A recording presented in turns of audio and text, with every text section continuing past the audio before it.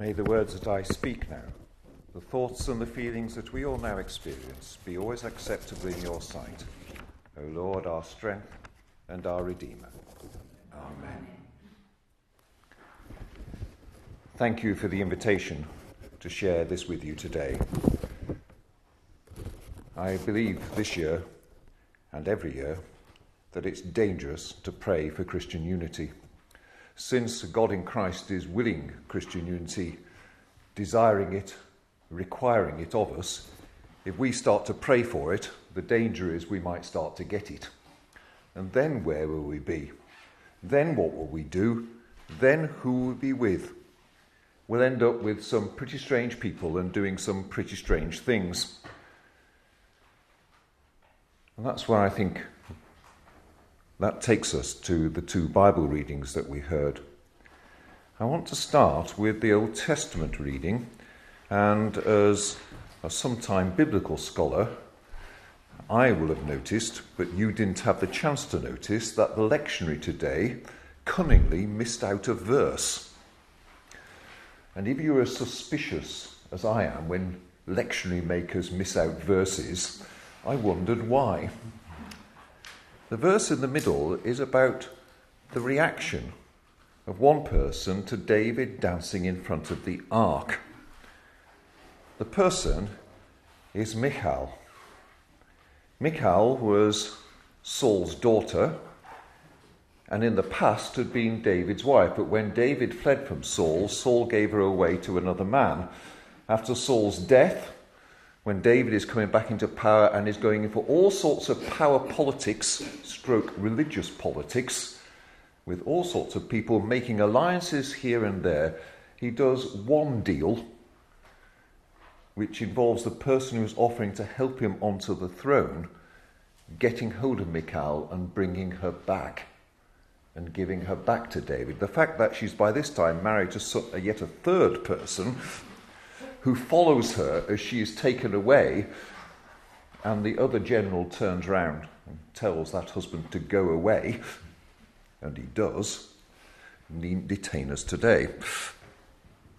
It is not a good story for women, this one, and maybe that's why the lectionary writers, the lectionary compilers, missed it out. But Michal is horrified by what David does as he goes to bring the ark from where it has been.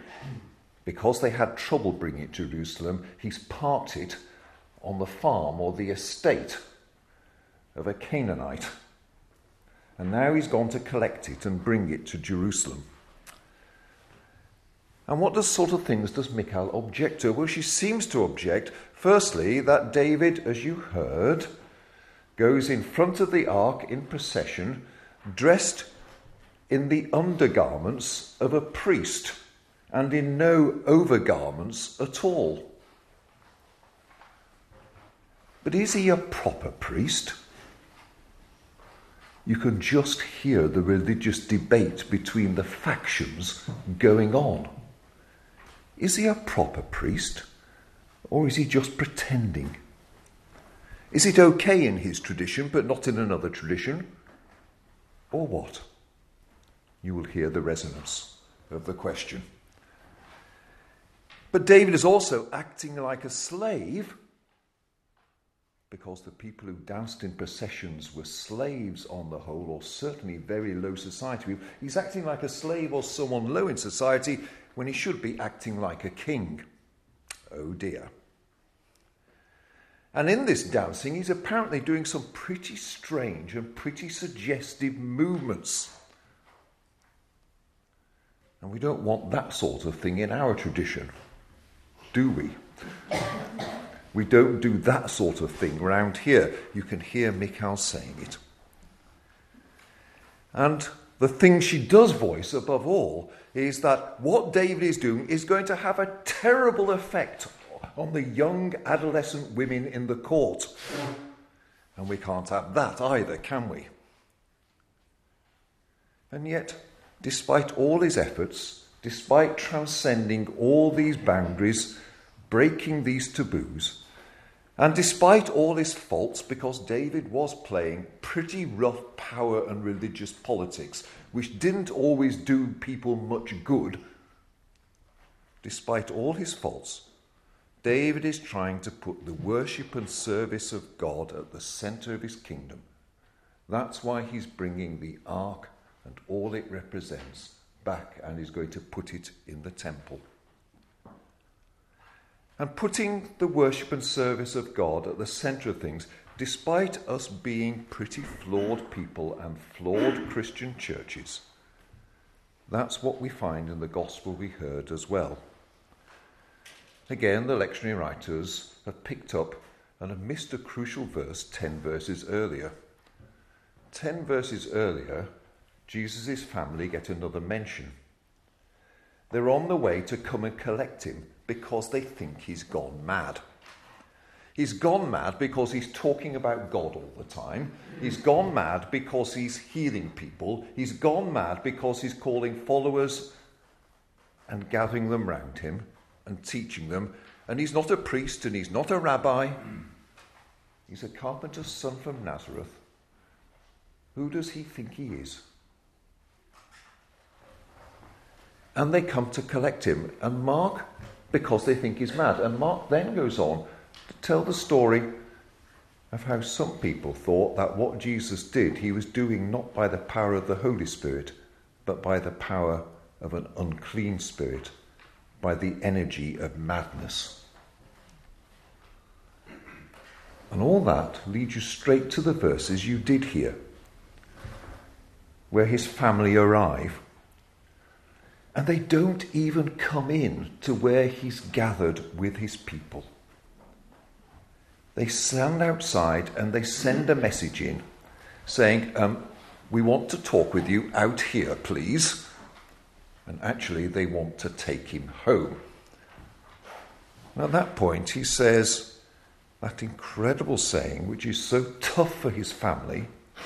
He looks round at the people who are with him, the people who are responding to his teaching, who are responding to the things he's doing, who are responding to his call to follow him, who are listening to him and being with him and sharing life with him and sharing food with him, because it's in meetings like this, in these houses, though at this time they've not got time to eat, it's places like this that they will not just share teaching, but they will start to gather around the meals that will lead to the Last Supper and the Eucharist as we know it.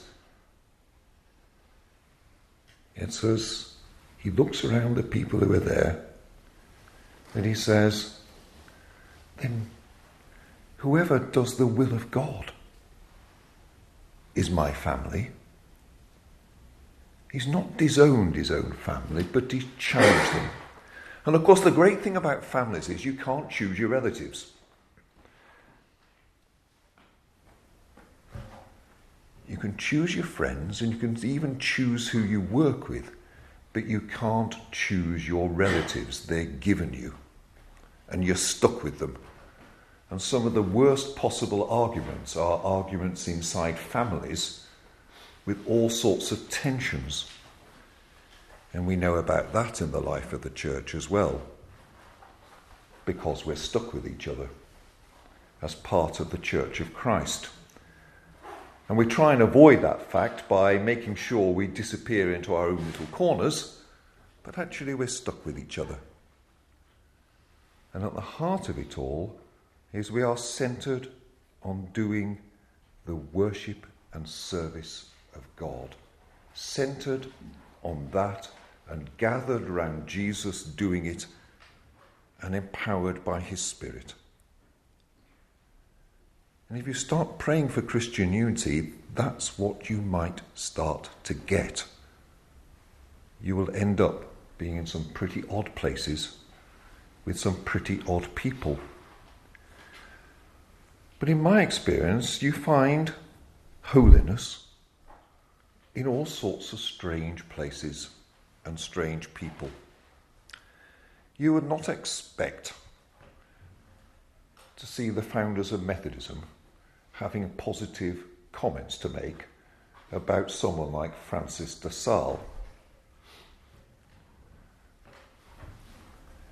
You would think that out of the 18th century English tradition, and the arguments and social things going on there, that they would be miles apart. But, as we heard, Francis de Sales inveighed against Calvinism. So did Wesley. And Wesley read the introduction to holy living, and he commended it to people.